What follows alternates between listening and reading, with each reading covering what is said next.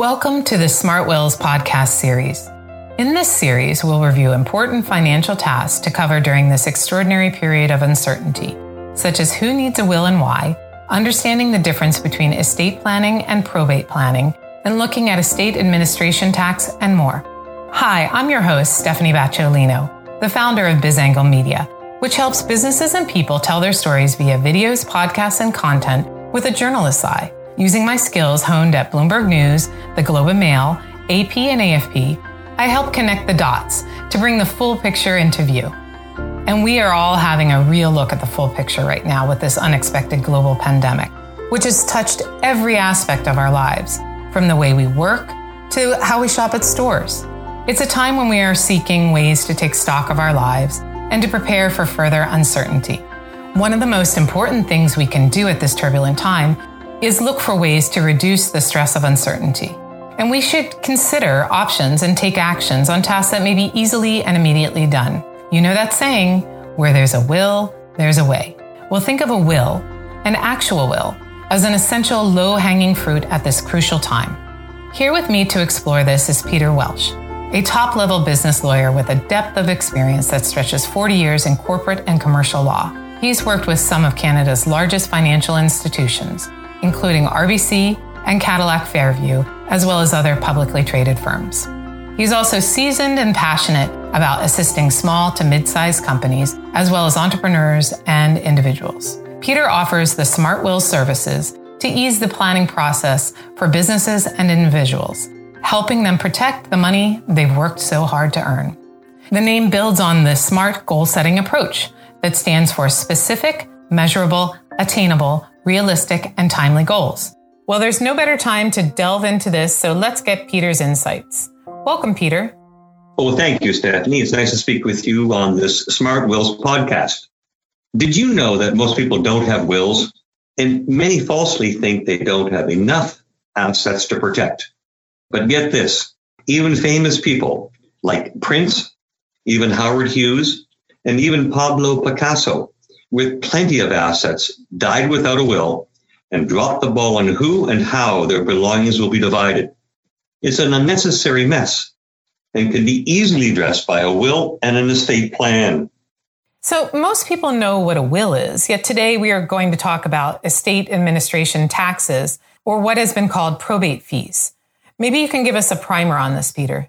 Initially, the cost to make application to the court for the appointment of an estate trustee, and I'll refer to what that is in a minute, was originally called probate. Today, the same cost to make application to the court is called estate administration tax. And it really is a tax. It is an amount of money calculated on the aggregate value of a person's estate that must be paid to the court before the court will hear the application for probate and appoint the estate trustee, or to confirm the provisions of the will. Sure, administration tax is a bit like getting married. It's something most of us haven't had experience with, and maybe we eventually do. So it's a bit of a steep curve to adjust to, yet it can be a critical part of smart planning. As you know, people's appetite to be an estate trustee of an estate, also known as an executor, has dropped off considerably because of recent changes regarding the obligations to pay the estate administration tax.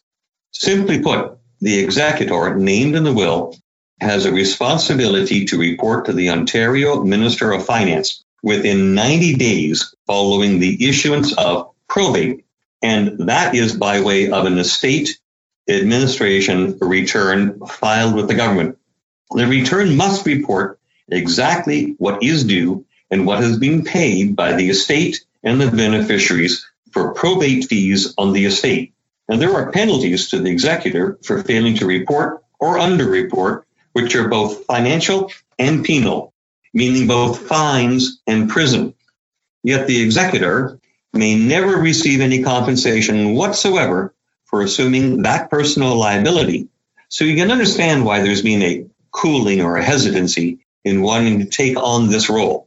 So what you're saying is before you can move forward and manage a family member's or a friend's estate, probate fees have to be paid. And if you're named the executor, you need to implement this transaction? Well, yes, it's rather awkward oftentimes because until the estate has been probated and distributed, there may not be any money out of the estate to even reimburse for the probate fees that are paid by some person making application for the court appointment.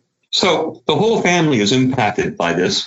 The estate administration tax is payable at the moment of the application for probate, either with or without a will, regardless of the time it takes to obtain probate, which on average can range from 6 to 12 weeks. And the executor, who is usually the applicant for probate, has a personal responsibility to both the beneficiaries as well as to the various levels of government. Therefore, accurate reporting of the value of the estate upon which the calculation for the probate fee or estate administration tax by another name is made should be calculated upfront at the time of the application, taking great care to include all of the assets of the estate.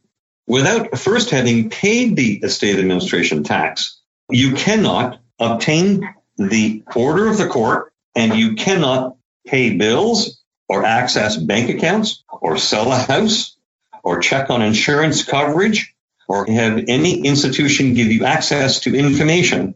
And that's primarily because of privacy rules. So how does an executor go about finding how much tax needs to be paid? And what if they make a mistake? Well, the first thing that is done is an addition of all of the assets in the estate. And then you can go online and obtain the government's own website to calculate the amount of estate administration tax. But generally speaking, it's approximately 1.5% of the total value of an estate, including real estate, after deducting mortgages. So here's the reality. You could actually calculate what you think is payable as estate administration tax at the time of the application, but you might have overcalculated, which means that you might seek to obtain a refund. The problem is that an overpayment will take at least 6 months and maybe as much as a year to get out of the government. They like to receive the money, they just don't like to pay it back. Accordingly, I strongly encourage a reasonable approximation of the value of the estate administration tax, within reason, at the time of the filing of the application. If it turns out that the assets of the estate are higher than what was initially submitted at the time of the filing, simply pay the surplus that was not included earlier. And there's no requirement for a refund.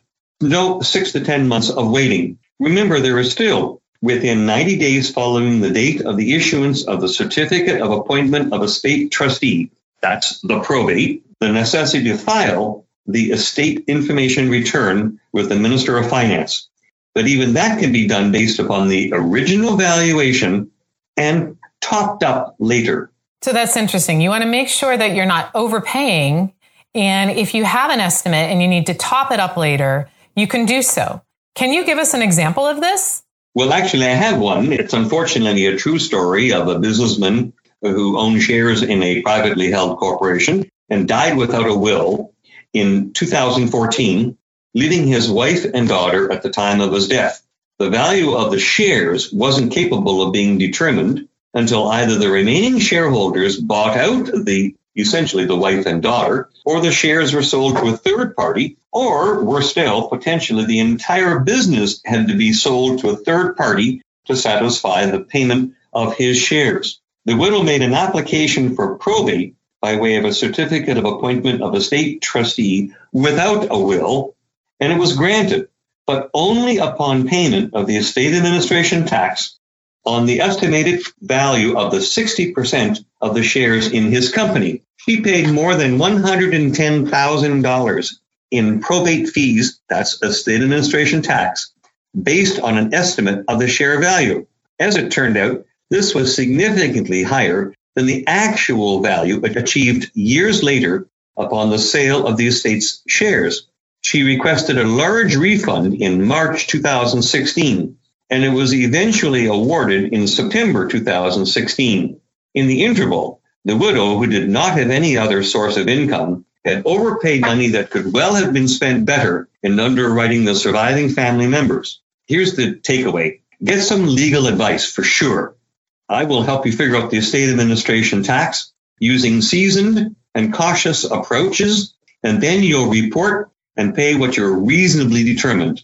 You don't want to overpay and then wait and wait some more and wait further for the government to pay you back. Where does the money come from if you have to pay the probate tax first? Well, that's a good question. Oftentimes, banks will not fund anybody for simply making a payment of property or real estate or income taxes or probate fees. So not the bank and not the estate. And you have to understand that you have to calculate exactly what is required. It's oftentimes that your calculation is based on an expectation or interpretation of what could be available, because there's no way to know for sure what the ultimate value of the estate will be until it's actually sold. Thank you, Peter, for this great and instructive advice in these uncertain times. Tell us how people can reach you. Well, thank you, Stephanie, for having me. First off, our website is smartwills.ca, and I can be reached at peter@smartwills.ca or by phone at 905-337-3121. And right now we're offering a special 30-minute private consultation with me by telephone or in person to review your will, if you have one already, or to offer some suggestions on what could be in your will. And incidentally, on our website, you'll find our will preparation kit, which is really a question and answer session. And you'll probably know most of the answers, but it will undoubtedly uncover things you've never thought about before. So it's a good prompt to prepare for your estate planning and for probate planning. Thanks again, Peter. And thank you to our listeners. Check out the rest of the Smart Wills podcast series available at smartwills.ca.